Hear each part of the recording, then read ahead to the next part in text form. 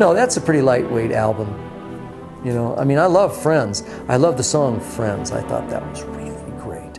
But the album, I'm surprised it got to 126. Maybe 1,026 might be more appropriate.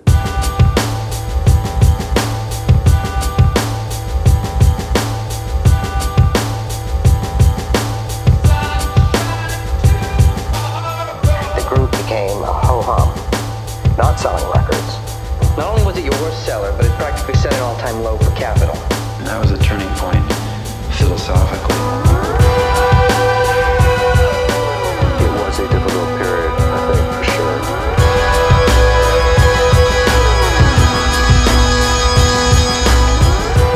I think that was when we were all starting to become active. We kind of drifted apart a little bit.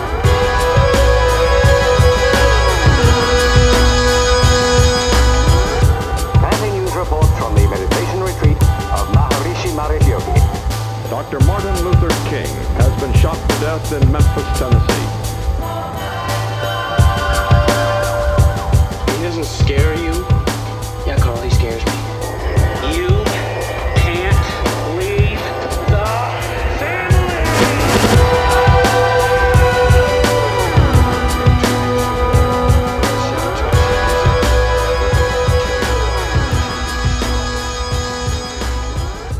Hello, friends, and welcome back to the Sail On Podcast. This is Wyatt in Nashville, Tennessee, your friend and host for this journey through the life, music, and career of America's band, our band, the Beach Boys. Today we have a fantastic show. As you know, we have reached the Friends era. I'm very excited, as I know many of you are. Today we're joined by a new guest, who is also a Friends aficionado. But first, let's celebrate the news.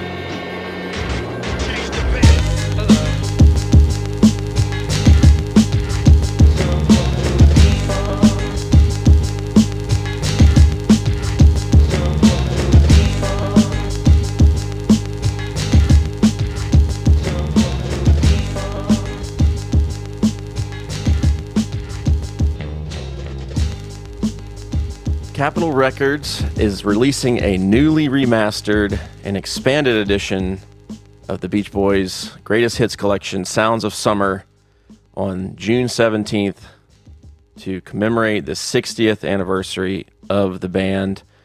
This release features 50 more of the band's songs that span their earliest hits to deeper fan favorite cuts from their 1962 debut album, Surfin' Safari, all the way through 1989's Still Cruisin'.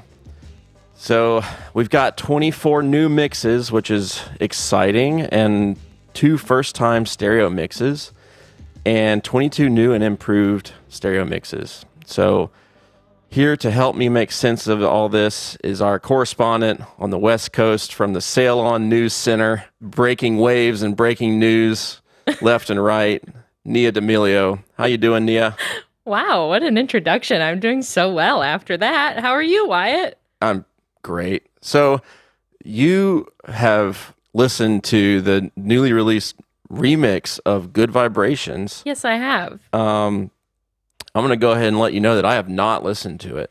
Oh. Because I want to, I want to let it simmer a little bit with the fan base before I really get into it. Yeah. But you had some opinions on it, and I figured I'd bring you on to talk about it because I think, every time there's a new remix or a new remaster, there's always a lot of different opinions because people, for better or worse, they get really enamored with maybe the original mono mix of something or maybe the stereo remix and whatever that may be.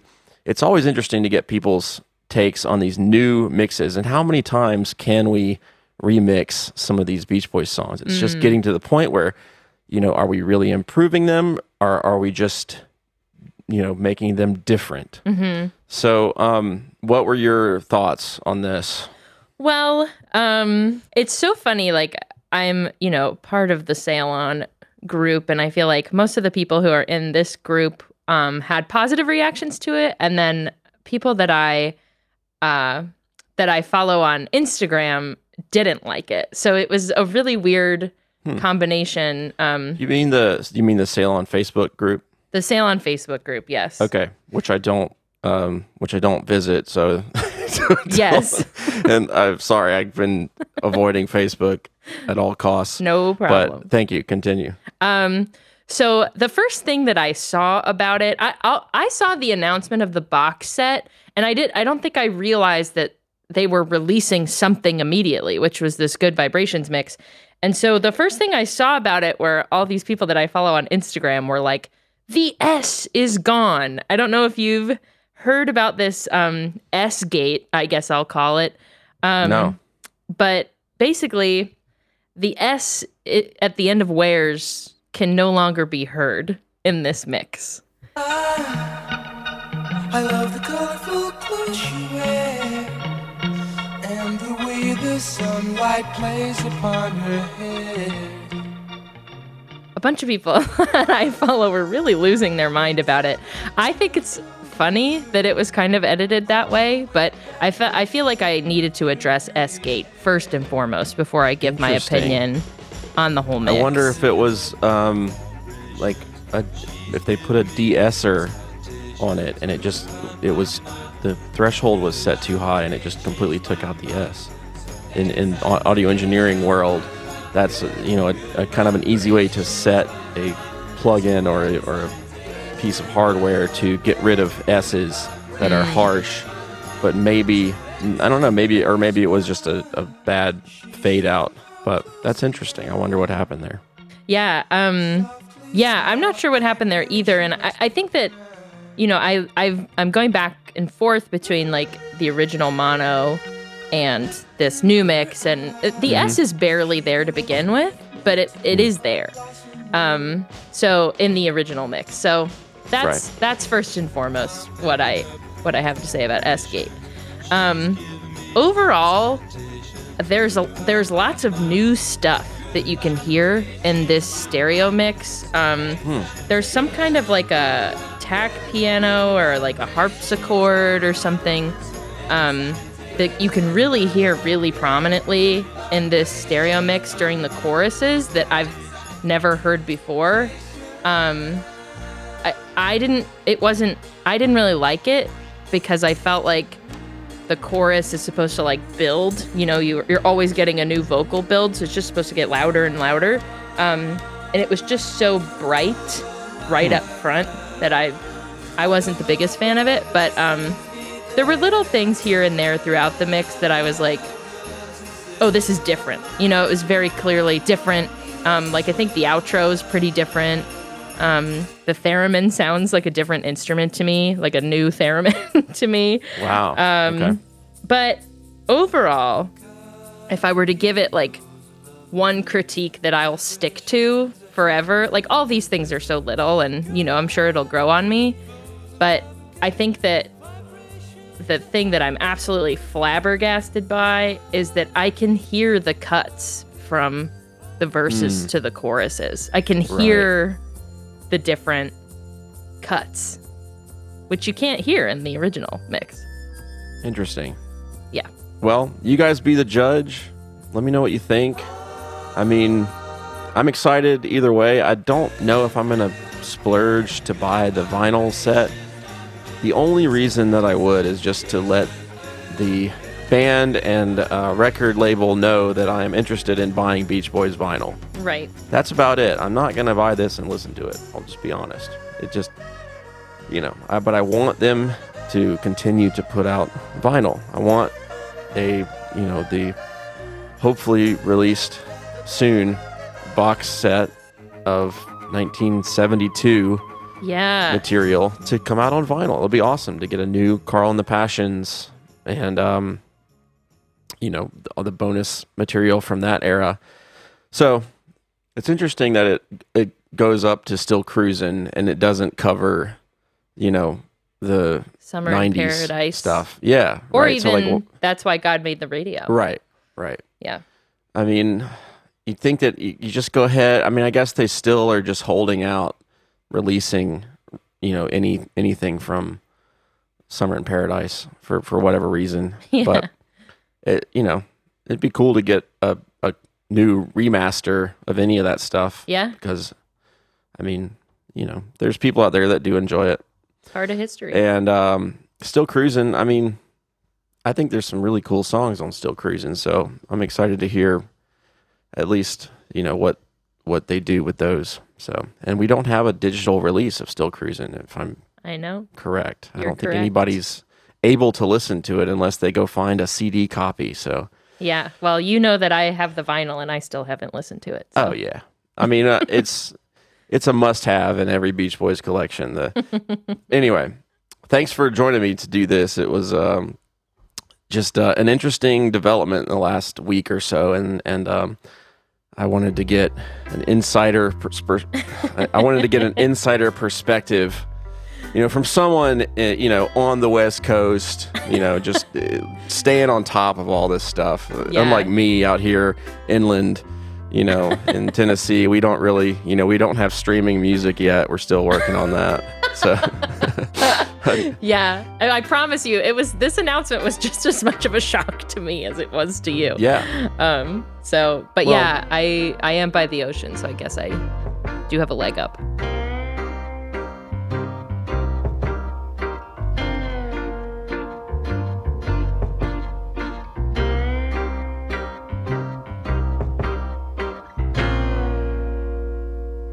"1967 was a tumultuous year for the Beach Boys.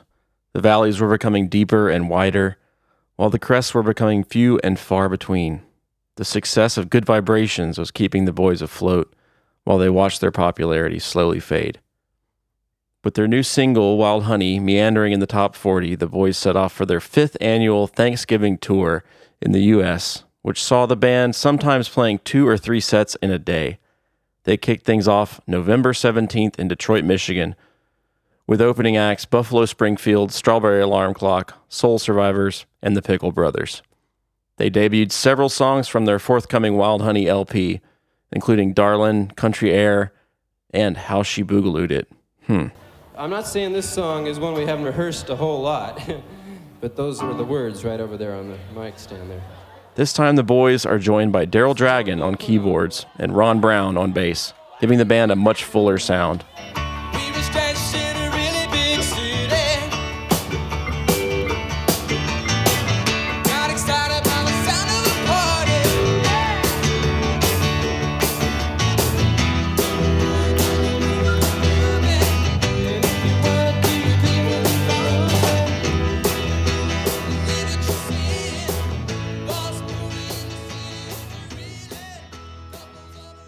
They obviously hadn't learned the songs very well, and most of them were cut from the remaining shows. The individual band members were definitely struggling personally with their waning popularity, and they were coping in their own ways, but HELP was on the horizon.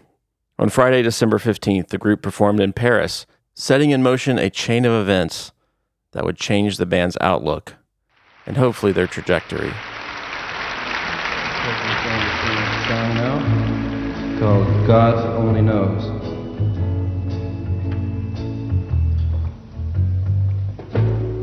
I may not always love you, but promise there are stars above you. You'll never need to doubt it. I'll make you so sure about it. God only knows what I'd be without you. Here's Mike Love in his autobiography.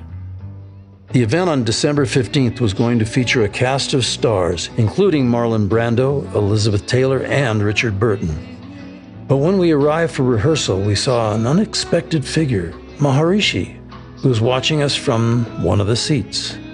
The organizers had considered allowing him to speak during the gala, but then thought better of it. It was a variety show, but not that much variety.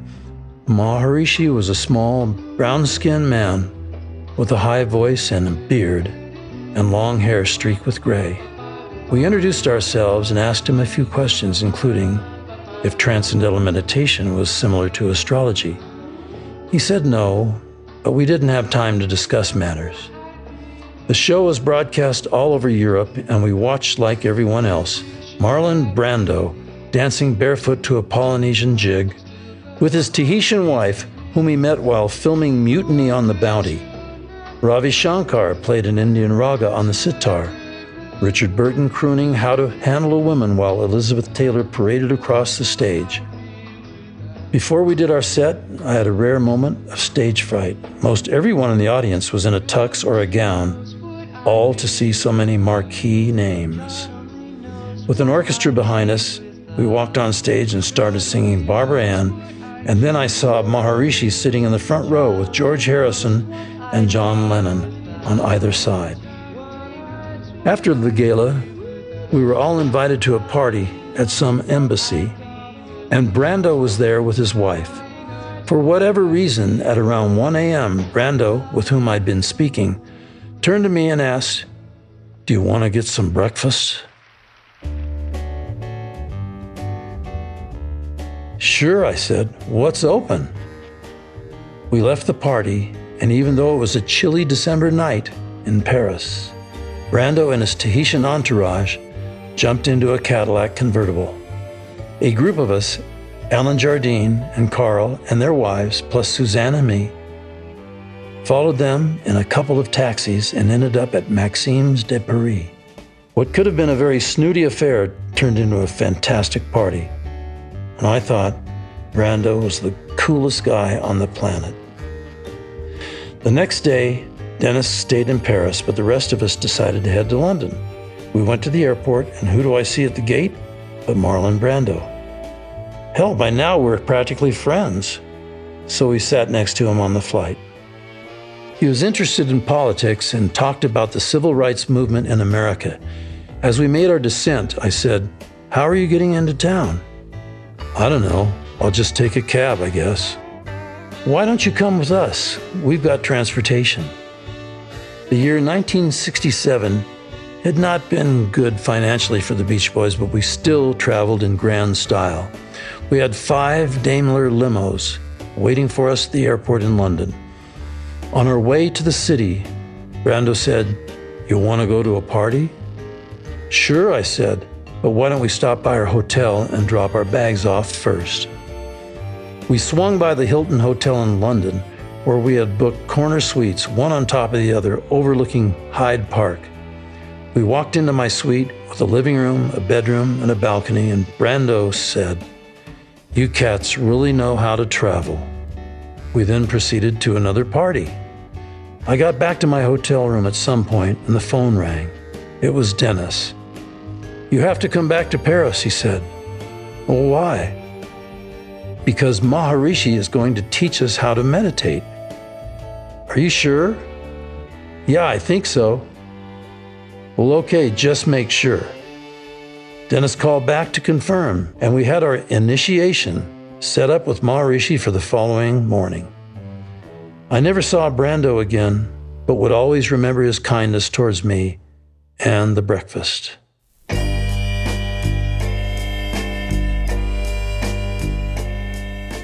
We flew back to Paris early Sunday morning. The taxi driver asked me if I had ever been here. "Yes," I deadpan. "Yesterday." Maharishi was staying at the Hotel de Crillon, and the initiation took place there. The puja, or devotional ritual, required that you bring fruit, flowers, and a clean white cloth. So 8 of us, Dennis and Carol, Carl and Annie, Al and Linda, Suzanne and me, scrambled to get what we needed. We entered Maharishi's suite for an introductory lecture. I immediately understood why so many were captivated by him. He spoke calmly and confidently about TM as a technique that is practical and concrete as well as scientific. Sitting on the floor, the shades drawn, my eyes closed, I saw these molecular structures in multiple colors and felt myself going deeper and deeper within my own self. I felt my breathing slow and my blood travel to my extremities. I moved past the individual self towards some unbounded area of life, a place that was quiet and safe and beyond the conscious level of the mind. I wasn't dreaming, but the state itself was deeper than the deepest sleep. It was neither dark nor light. It seemed as if I had arrived at a grove where all the laws of nature resided within me and had found a place of infinite peace, of profound rest. "Open your eyes," Maharishi said. We had meditated for about 30 minutes, and I had two thoughts. This is so easy that anyone could do it. And if everyone did it, it would be an entirely different world.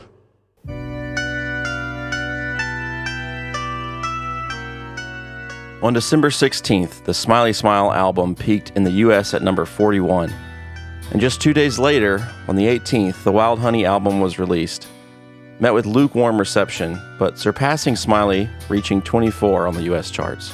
In the new year, the group, especially Mike, were eager to share their transcendental meditation with Brian, who accompanied the group to New York in January, where they partook in a private meditation session with the Maharishi. And Brian was hooked. Gone were the surf and car songs, as well as the striped shirts of the early 60s. The group was now entering a new phase of their career, reestablishing themselves with a new look and a new outlook on life. With this new inspiration, the group entered Brian's studio in February to record their new album, now with more significant contributions from all members of the group. But contrary to some beliefs, Brian was still the epicenter of the creative energy. "I had a good thing rolling in my head," Brian said. "The bad things that happened to me had taken their toll, and I was free to find out just how much I had grown through the emotional pain that had come my way. I think that the Beach Boys sound was evolving right along." This collaborative, intimate, and introspective album was aptly titled Friends.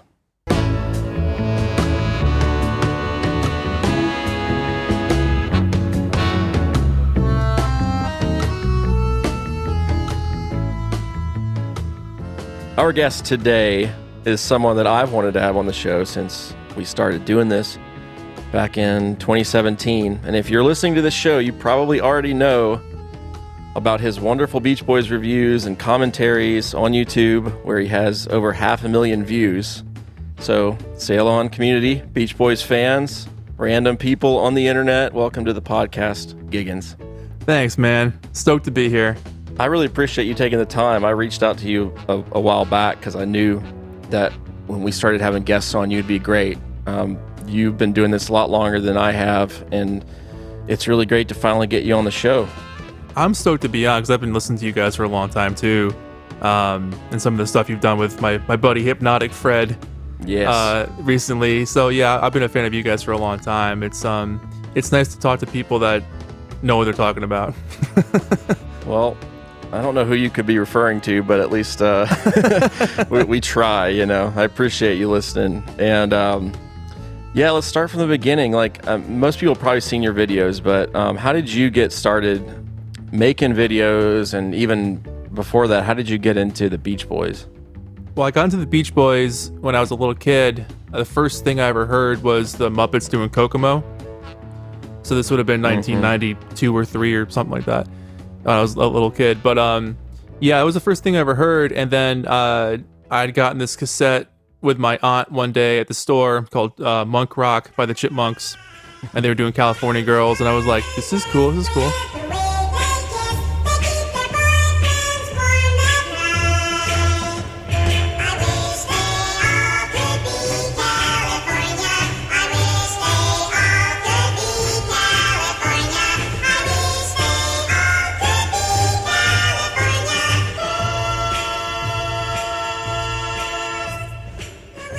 And then one day my brother found my mom's copy of Endless Summer on cassette, and he played me the real California Girls one night, and it blew my mind. Absolutely, I was like 4 or 5 years old, and I never heard anything like it. And to this day, hearing that intro brings me back to then. Just a crazy feeling, you know? Absolutely. Hearing the Chipmunks do it and hearing the real thing was like night and day. But yeah, with YouTube, like it started by accident because I wanted to watch videos about the Beach Boys albums that no one was talking about. You couldn't find stuff online. And so I just started making them because there weren't videos for MIU and Holland and Wild Honey and stuff. And I was like, well, no one else is doing it. I'll just do it. So I fell into it kind of by accident because I've been such a big fan, you know, for a million years now. And it just took off. Like I remember the first couple of comments I got, people were like, hey, make more. And I was like, people are watching this? Like, I'm some little nobody on the internet. Who cares what I have to say? But it's grown into a really cool thing. You know, it's great that there's more people doing it now online. It's not just me. I don't want to take full credit for being some Beach Boys beginner or I started it or something. 'Cause I definitely didn't, but every video was for pet sounds.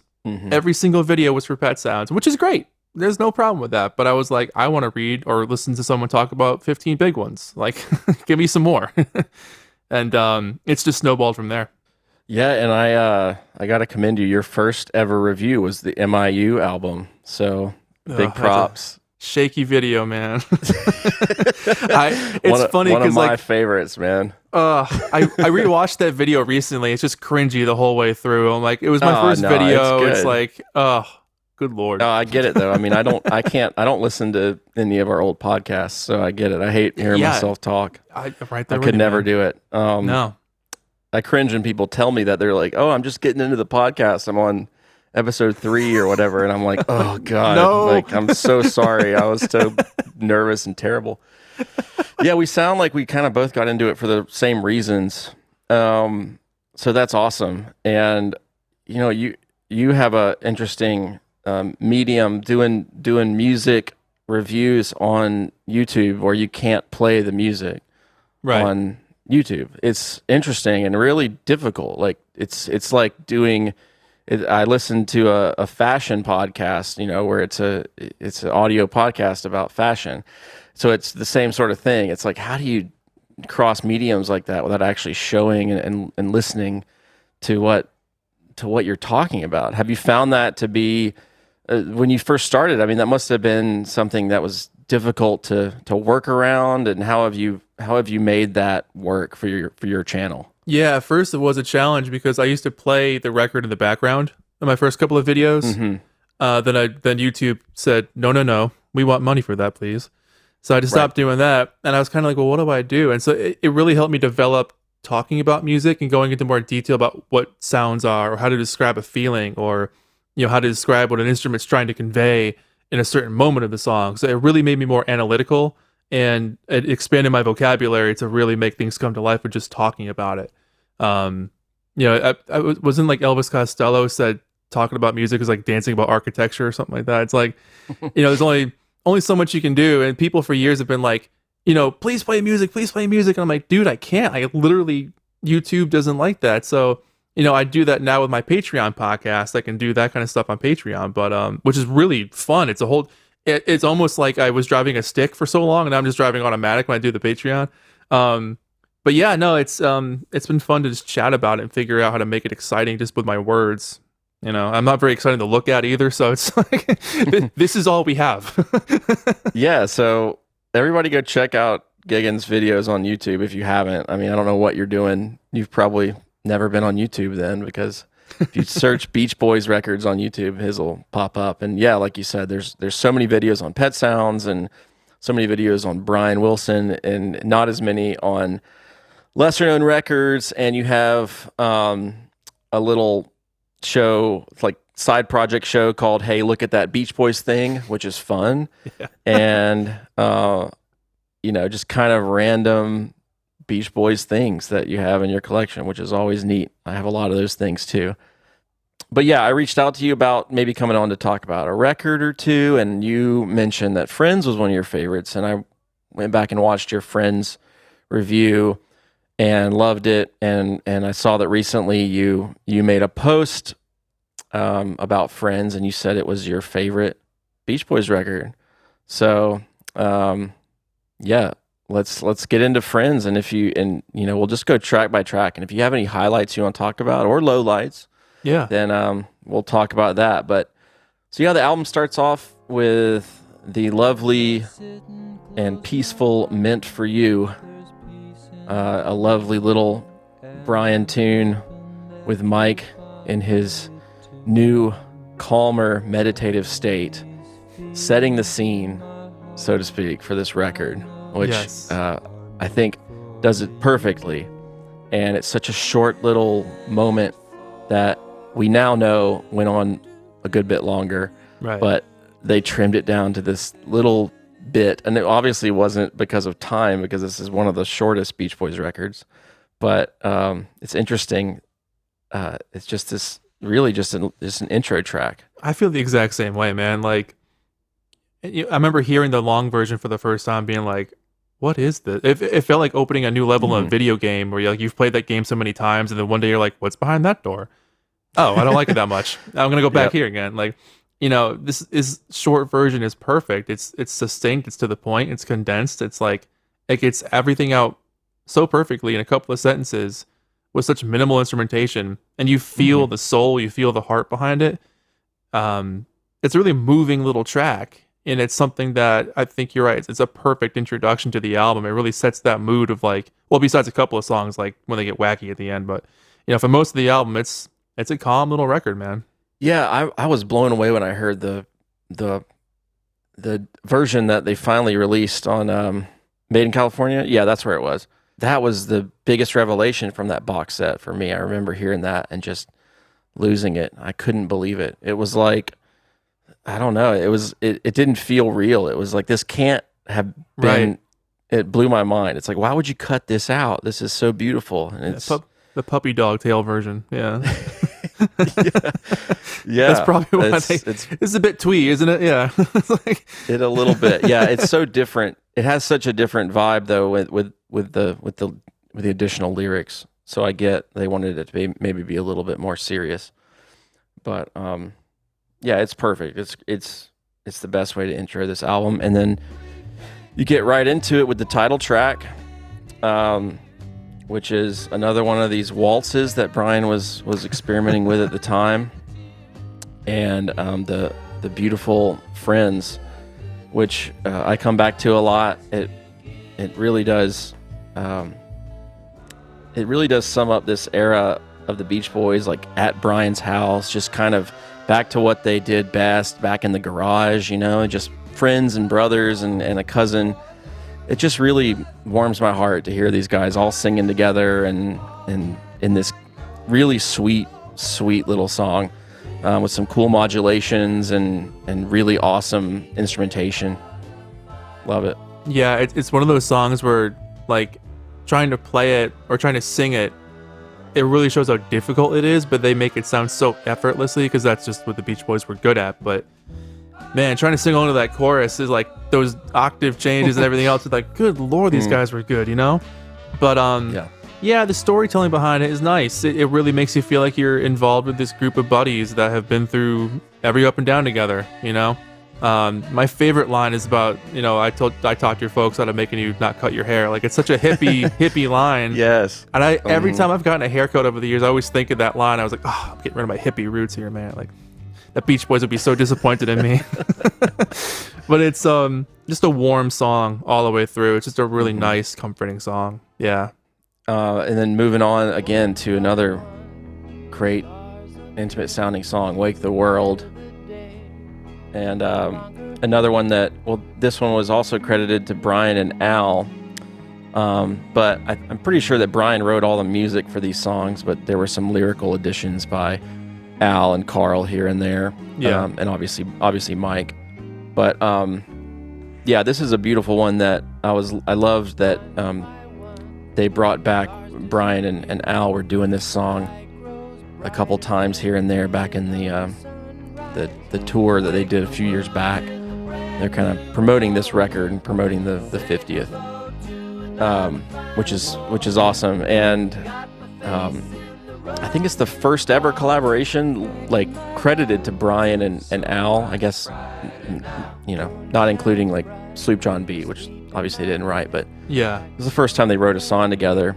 And Brian called it his favorite song on Friends. Yeah. And I believe it. It's a great song. It's a great lyric. It's kind of that day in the life of Brian song, sort of that, and some of the other songs around this time where he was just kind of matter of fact lyrically. I really love that, and that continued on, into other albums like Love You. Oh, big time. Yeah. Which I know you're a fan of as well, but this is kind of the beginning of those very kind of mundane but sweet Brian lyric styles. Yeah, what do you think about this one? That's well said. I mean, yeah, I love how the song changes going from that intro to the I guess it would be the chorus. It's kind of that one by one stars disappear kind of thing. And it sounds a little eerie for a little bit. They get this big, not even big joyous chorus. It's just like a comforting, happy chorus. It's this album doesn't try to be anything that it's not. It's just letting you know, hey, this is who I am. Take it or leave it. And every song is like that. But the live version they were doing back in the day on that, the Beach Boys Live in London album, I love that with the horns in the background. Like, this song works really well live. Which is funny because like it's such a calm, quirky little song. So for it to come alive in a whole different way on stage was pretty far out. But yeah, I like Brian and Al writing together. I think they're a good combination. Yeah, I wish I got to see that tour a couple of years ago. I missed it. Would have been so rad. Yeah, I got to see it. They did. That was a highlight for me. That and Busy Doing Nothing, which we'll get to in a minute. Seeing Brian do that was pretty incredible. It's just something you'd never think you'd see. Seriously, yeah. Here, How to Get to My House by Brian Wilson. Yeah. Cool. So yeah, moving on. We're 3 songs into the album, and I don't even think we've hit 5 minutes. It's pretty amazing. Oh my god, this record's so short. I got the record in front of me. Wake the World's a minute and a half long. I never even realized that. Holy moly! Good lord, yes, this album's like 16. It's an EP. Yeah. Yeah, we're not even at 5 minutes yet. That's great. It's funny you say that, 'cause I remember years ago when I did the review for this, someone said the review is longer than the album. Yeah. Yeah, and that's the thing. It's funny. We're going to spend 3 or 4 episodes talking about this album that's 24 minutes 20 long. something minutes long. Yeah, so next up, Be Here in the Morning, credited to Brian, Dennis, Carl, Mike, and Al. Love that. No Bruce. I'd love to see like who actually came up with what line and all that. It would be really fascinating. Oh yeah. But yeah, just another really cute lyric. I have to say that I think you on your review said that it was Brian singing, but it's actually Al singing the lead. I was wrong about that many moons ago. Sometimes I'm put you wrong. on the spot. I'm very wrong. It was Al the whole time.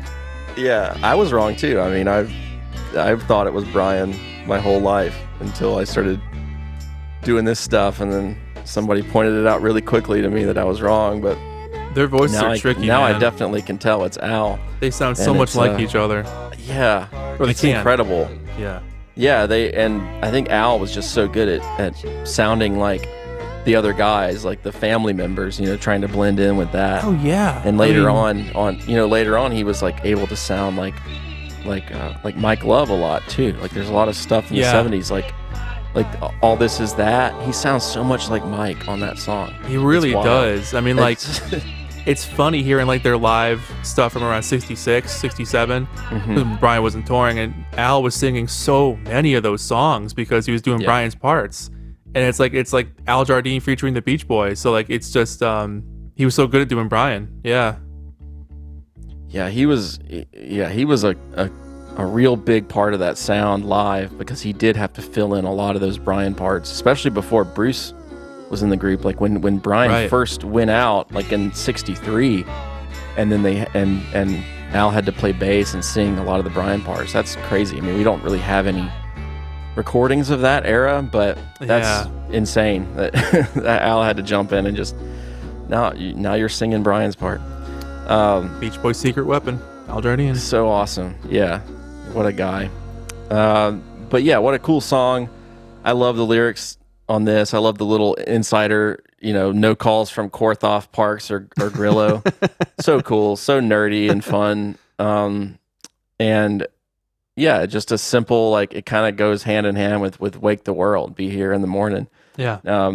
It's just wonderful. And I think about this when I think about the backside of Friends. I like to think of that, like the sun setting over the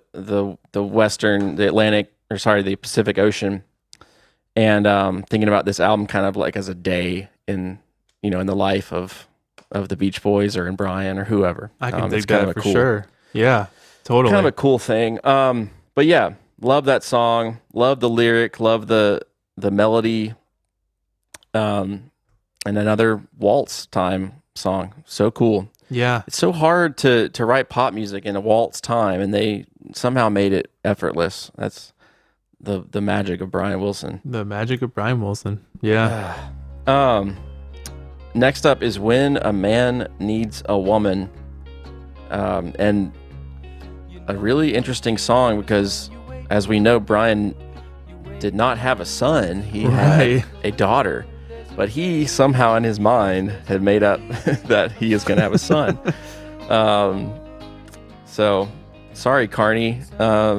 This is this is about you, I guess. But it's still a really sweet song, and you know, shows that Brian was at the time really excited about being a dad, and also it's kind of got a weird, you know, undertone of sexuality, like a lot of Beach Boys music does. But yeah, it's a really sweet song, and kind of has like a children's music vibe to it, and I love the instrumentation and the simplicity of this one. Yeah, it's got like a little bit of a merry-go-round feel to it with that organ that sounds just like happy and peppy, like some like little kid music. But yeah, the story behind it is nice. I mean, it is kind of cool to see Brian taking on the role of becoming a parent and singing about that so openly. Especially because 2 years before this, he was singing "I Just Wasn't Made for These Times," and I was like, you know what, I'm ready for kids. Like, it's nice to see that growth in him. Right. Yeah, it's a really cool track. I love the guitars and the bass. I think that was Lyle Ritz playing on this one. It's a great feel. Yeah. Coming back into the fold. And then that awesome piano sound, which is all over all these records, but it sounds so great on this track. One of my favorites on this record. Next is Passing By, the rare Beach Boys, I'll say instrumental, even though there's vocals, but it's more or less an instrumental. There were words originally too. Right. So that was the thing that we found out recently too, is that we had that recent release of the re-recording, I guess, which had the original lyrics to this, which I'm kind of glad that they didn't use, because I think this works so well just as instrumental or as a wordless song. Yeah, I agree. Yeah, it's one of my favorites on the record. It's actually, it's probably the one that I've listened to the most, because I've put it on some playlists that I have. I have a couple of playlists that I listen to a lot of instrumental songs and kind of meditative songs, and this is on there. And I just love it. I love the sounds, and I love the weird kind of major minor modulations that they do on this song. It's kind of like, oh, what key is this in? Okay, now it's major. Oh, now it's minor. Oh, wait, where are we going with this? You know, it's a really unsettling progression. Yeah. So, it's really eerie and also really calming and peaceful at the same time, and a great melody. Perfectly said with the eerie and peaceful. I completely agree with that. And it's cool because I like having instrumentals on Beach Boys albums, and like after this there really wasn't too many after that, like, Nearest Faraway Place, but that was Bruce, and then pretty much nothing after that. So this was kind of the end of like an early era for almost all their albums before this had an instrumental on it. So it's nice that there's a couple here. So we get a couple of good ones before they sign off and don't do that to us anymore. But yeah, nice little song. And we're already on side 2. Like I said, like we're less than, I think we're like 12 minutes into the album, and we're on side 2 here. But now we're getting into the Maharishi influence big time here with Anali the Healer. Yeah, which is a great bouncy song, great melody, really cool lyric. Again, that kind of close harmony feel. Those drier sounds really make you feel you're there. I love Mike's voice on this. I think it's awesome. Like one of my favorite Mike Love vocals. I still crack up. There's one part where it really sounds like he like took a breath wrong and he starts to sing again, and I cannot unhear it now. I know what you're talking about. Yeah. Every time I'm like, dude, just take 2. Like, do it again. Yeah, for sure.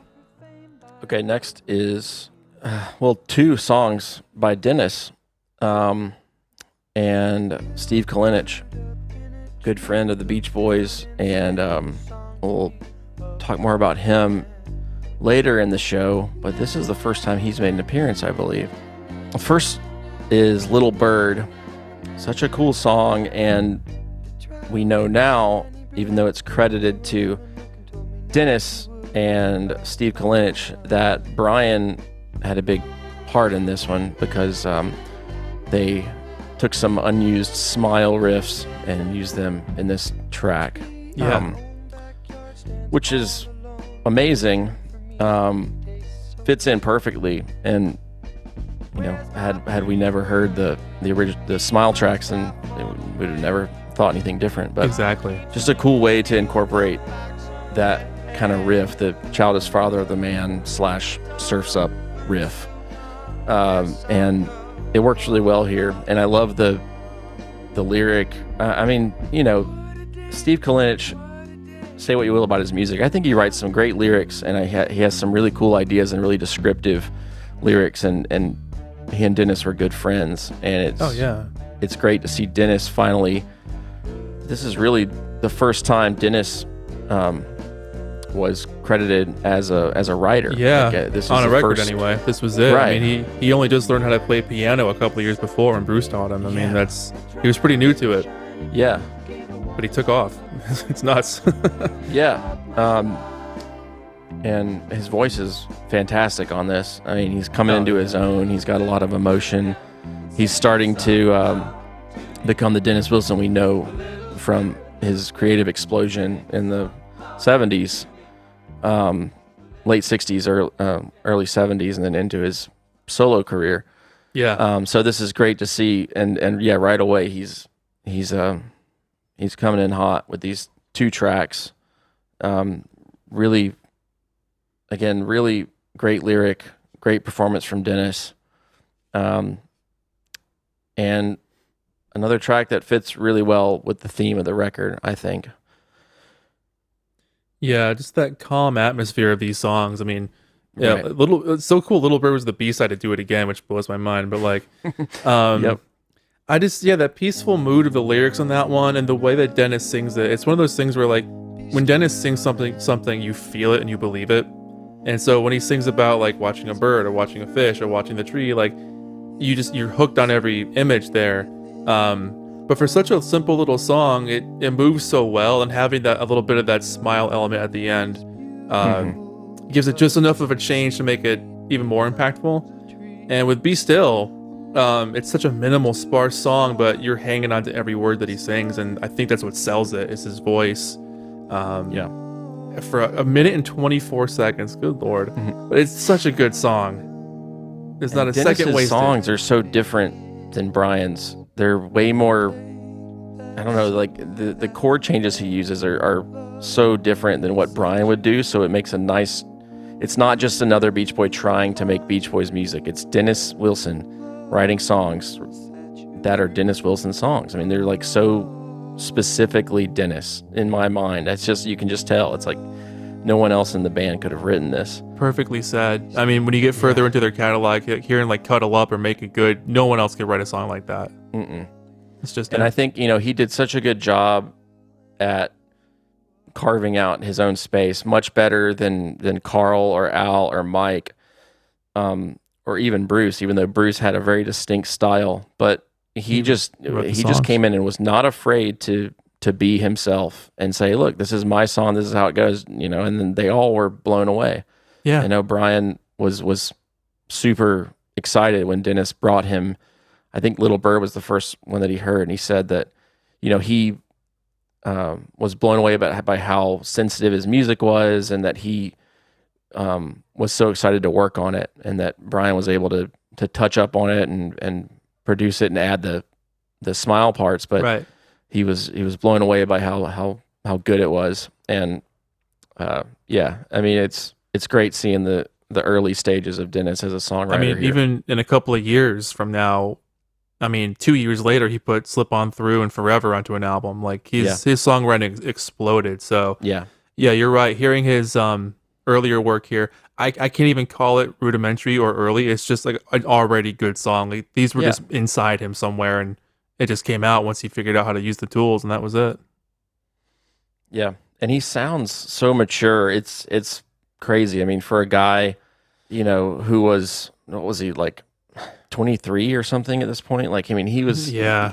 He sounds like he's in his 40s. I mean, he sounds so mature. Man. He's got so much wisdom in his voice, and it's just so rare. The other guys still sound like kids. I mean, it's I mean, and he lived such a fast and hard life at this point. It's obvious that he earned that voice, but it still blows my mind to think about how young he was.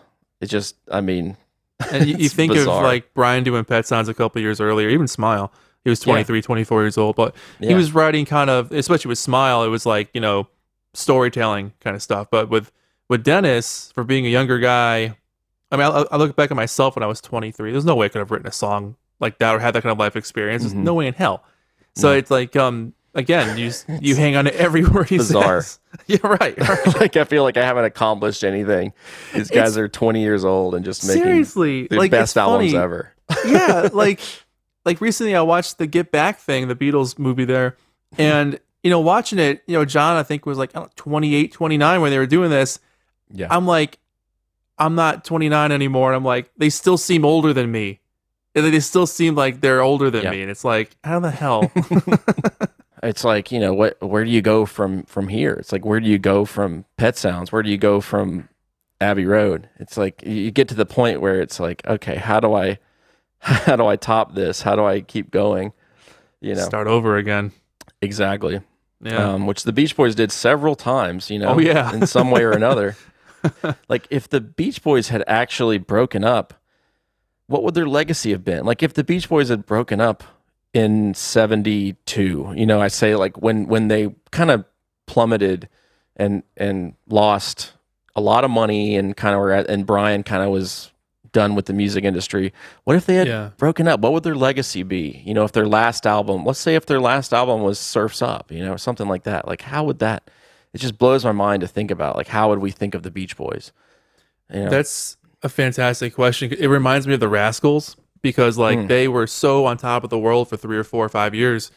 And then like 1970, 1971, no one even knew who they were anymore, but they were still putting albums out and making really good stuff, but nowhere near the commercial peak that they once had. So thinking about the Beach Boys in that sense, I still think they would have been remembered as like the surfing car guys that made some weird stuff later on when no one was listening. I think it would have been kind of like that for the people who were casual Beach Boys fans anyway. The real ones would know, but yeah. Yeah, it's interesting because without Kokomo, like you were saying, like you and then our last guest, Kurt, like that was like their introduction to the Beach Boys, like Kokomo and the Full subsequent, House. The resurgence of the Beach Boys into mainstream culture. And to a certain extent, that was me too. I mean, I wouldn't have been as into the Beach Boys if they had been on Full House and had Kokomo out, and then also all the commercials that had the Beach Boys music in it around that time, too. like the Sunkissed and all that stuff. Yeah. It's interesting, like to think, if they had just called it quits back then, how, I'm sure my dad would have still gotten me into the Beach Boys, but same. It's so interesting to think about those like what ifs. Thank God for Kokomo, right? Yeah. In some ways, I wouldn't be here. In some ways, we do owe a lot to Kokomo. I mean, it really was a huge revival for the Beach Boys. It was. Catapulted them into a new generation of fans. Yep. So, anyway, from Kokomo to let's go back in time. Busy Doing Nothing. One of my favorite tracks on the record. A really great Brian Wilson lyric again, like you mentioned, like just giving directions to his house in the song is so interesting, and not real directions, because I mean it's not he doesn't list street names and stuff, but right. It's still really sweet and naive and comes across as being completely genuine to me. Like, oh yeah, very Brian. And every time I drive by his Bellagio house, which I've done several times. Yes. I do cool, think man. about like, man, like where would these directions be coming from? Because I could never figure it out. It didn't make as much sense to me. I'm sure someone's probably mapped it out, but yeah, this is an interesting track because it's kind of Brian tapping into some Latin vibes, and some interesting chord movement that Brian doesn't usually do. Not at all. And I wonder what it was that Brian was hip to that made him want to write something like this. I always wonder, because there was a lot of stuff out at the time, a lot of Brazilian pop music and stuff that may have been making its way onto radio stations in the LA area, but I've always been curious about that. I've always wondered that too. I mean, it's because that music was so huge, that sort of almost loungy type music for a while there, inescapable. So I mean, he was a fan of the radio anyway at that point, so he may have just been inspired by what he was hearing on the radio. I loved getting to see him play this live. It was a real treat. That must have been a trip. I mean, because he barely ever touches that song, so it must have been really cool. So yeah, this one was also all session musicians. So Lyle Ritz, Al Vescovo, Jay Migliori, well known from the Pet Sounds days as well. So really cool, great track. Again, one of my favorites on the record. So I got into that song through that Classics selected by Brian Wilson CD back in the day before I heard Friends, and I remember that song striking me so intensely, being like, what is this weird quirky little song? Where did it come from? What planet is it from? So this song was my introduction to Friends, actually, so I owe a lot to that CD. But yeah, it's one of those songs where you never forget it as a Beach Boys fan. It's always going to be just weird enough and amazing enough to stick and then with also Marilyn and Diane singing on this song too, so it's pretty cool. And I love Diane, kind of was their secretary at this time in a lot of ways. She has a little message on the back of the album that says, "On behalf of the Beach Boys, I would like to take this opportunity to thank our many musician friends for taking part in the making of this album." Really interesting little tidbit there from Diane. Yeah. Next track is another instrumental called Diamond Head, which I think was just a little jam session in the studio, credited to the session musicians, basically.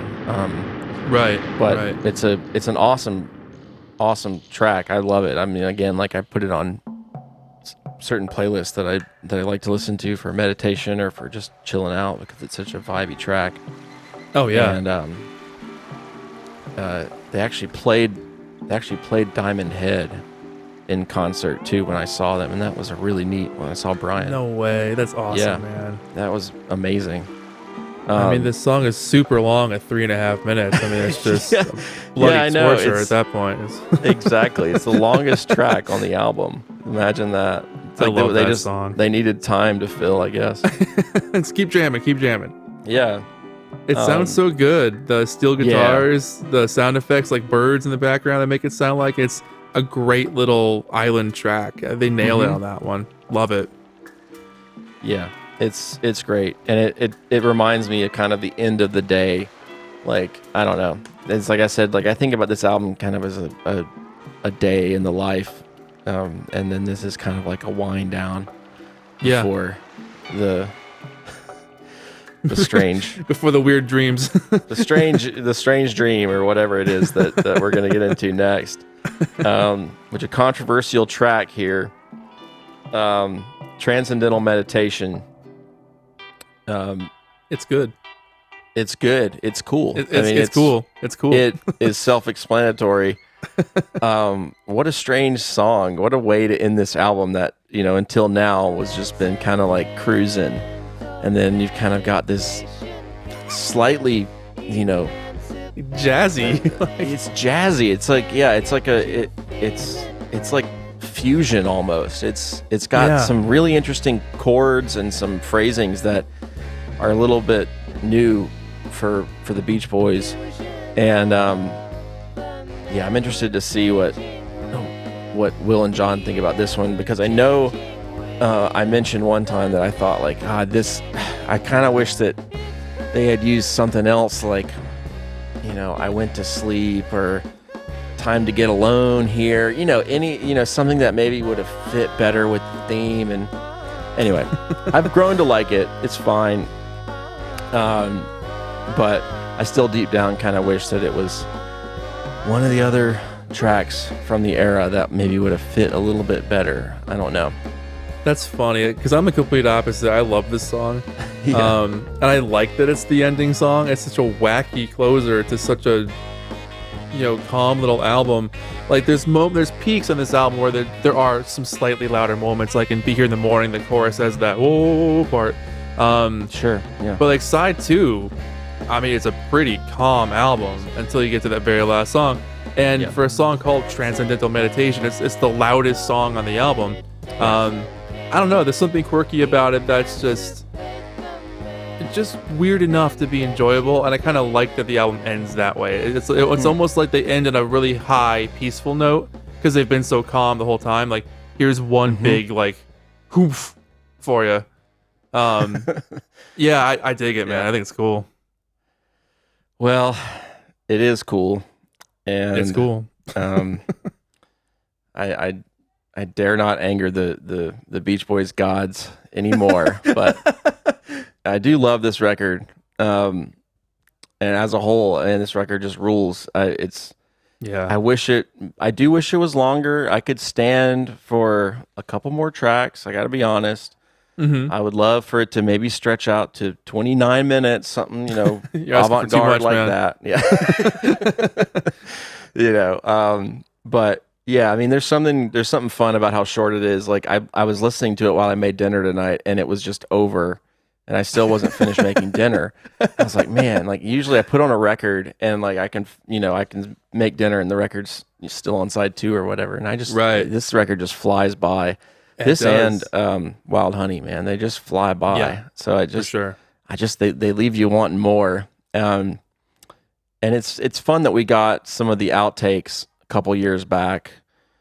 It's hard to find many faults with this record because it has such a cool vibe, and every song is really good, and there's some definite all-time favorites on here for me. Busy Doing Nothing, Friends, Meant for You, Passing By. Those are all just such top of the top Beach Boys songs for me.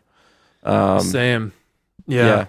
I mean, it's for me, it's one of those albums that like, it's one of the albums from them that I wouldn't change a single note on, because every song is playable. There isn't one song that I skip on this album ever. Nice. Whereas I do that on some other albums, like on Love You, like I'd skip Good Time pretty much every single time. But like, I like the song, but it's just not, again, not feeling it's it. a song that I feel the same way. I don't think it fits on the record.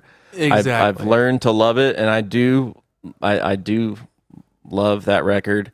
I mean, my top 3 Beach Boys records: Pet Sounds, Love You, and Friends. Ooh, so nice. Oh, that's a hell of a trio there. Oh my God. Which brings me to, if you don't mind sticking around for a couple minutes, you want to go through your top 10 Beach Boys records for our friends behind the paywall. I wrote them down. I'm ready. All right. So we'll wrap up here, but if you guys want to check out more from Giggins, obviously you can check out his YouTube page. I'll link it in the show notes. Anything else you want to plug, like socials or anything like that? I'm on Instagram as Giggins, as an underscore after my name, and Patreon. I got my patreon.com/Giggins, where I do my little podcast and post videos and pictures, and it's stuff that keeps the channel on YouTube alive. So there you go. Great. Definitely check that out. If you are a patron of the show, head on over to that feed. I will be posting more with Giggins. We're going to do a top 10 albums. And thank you to our newest patrons, Gregory Lusitano, Mark Catapano, Scott Galligan, and Matt F., for supporting the show. You are the reason that we are able to do this, and we couldn't do it without you. And head on over there if you're interested in checking it out. You can join and cancel at any time. You won't hurt my feelings, I promise.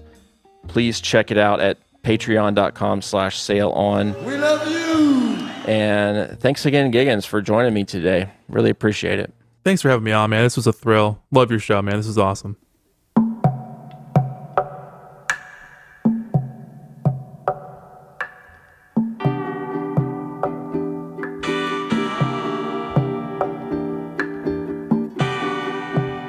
All right, this was a fun one. Thank you again to Nia D'Amelio. Thanks to Giggins. Thanks to Will C. and to Matt Thompson. And thanks to all of you for sticking with me. Really appreciate it. We're going to be back next month, joined again by Will and John to dive deep into the Friends recording sessions. I am very excited for that. I am going to learn a lot. And I think you will too. I can't wait. I will see you guys soon. Take care of each other. Hang on to your ego. And as always, sail on, sailors.